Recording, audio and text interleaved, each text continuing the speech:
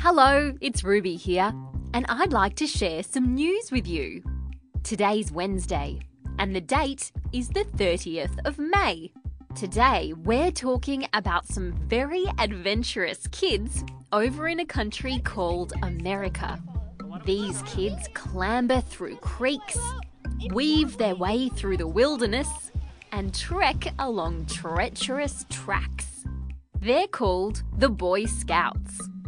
The Boy Scouts has been around for a very long time. They go camping and play sport together, and along the way they learn everything about being outdoors. And now something big is changing. The Boy Scouts has decided that it's not just for boys anymore. Now they say that girls can join up too, so it won't be the Boy Scouts anymore, just the Scouts.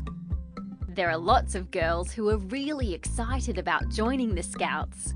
Here are some of them talking about it. My brother has been doing it for years, and I've always hoped that then someday girls could join. I don't really mind as long as I get to do it. And that's the end of news time for today on ABC Kids Listen. Let's talk again tomorrow.